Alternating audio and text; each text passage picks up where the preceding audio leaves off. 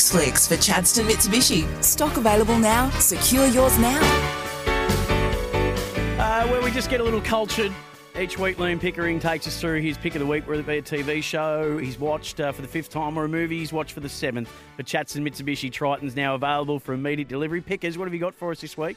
Well, actually, a movie I saw one night during the week, and it was called Air. Now, I know a number of people have already reviewed it on the station, but I loved it. I thought it was absolutely superb.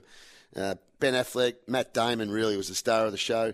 Jason Bateman, Viola Davis, who plays Michael Jordan's mother, played an integral role in the movie. It is a belter.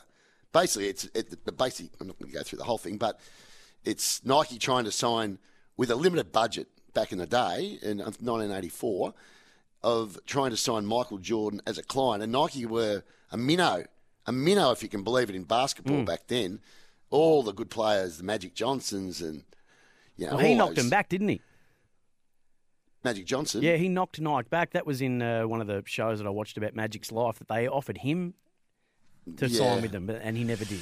Well, he was only a rookie. He was about to get drafted, and anyway, so he was all about wanting to go to Adidas, and he met with all, and Converse were all over him, of course, but they had all the big guns, and he ended up, on the back of a very smart bit of work by his mother, not only signing with Nike as an 18-year-old or a 19-year-old for, I think it was $250,000, but she negotiated a little bit of equity in the Air Jordan brand, which I think nets him somewhere around $400 million in passive income a year from the brand Air Jordan on the back of what his mother negotiated.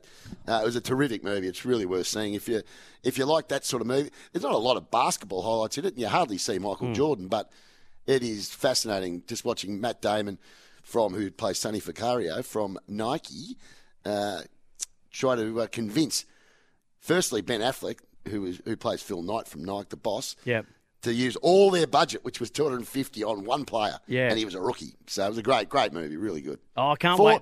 It's a 4-pick starer. Out of 5?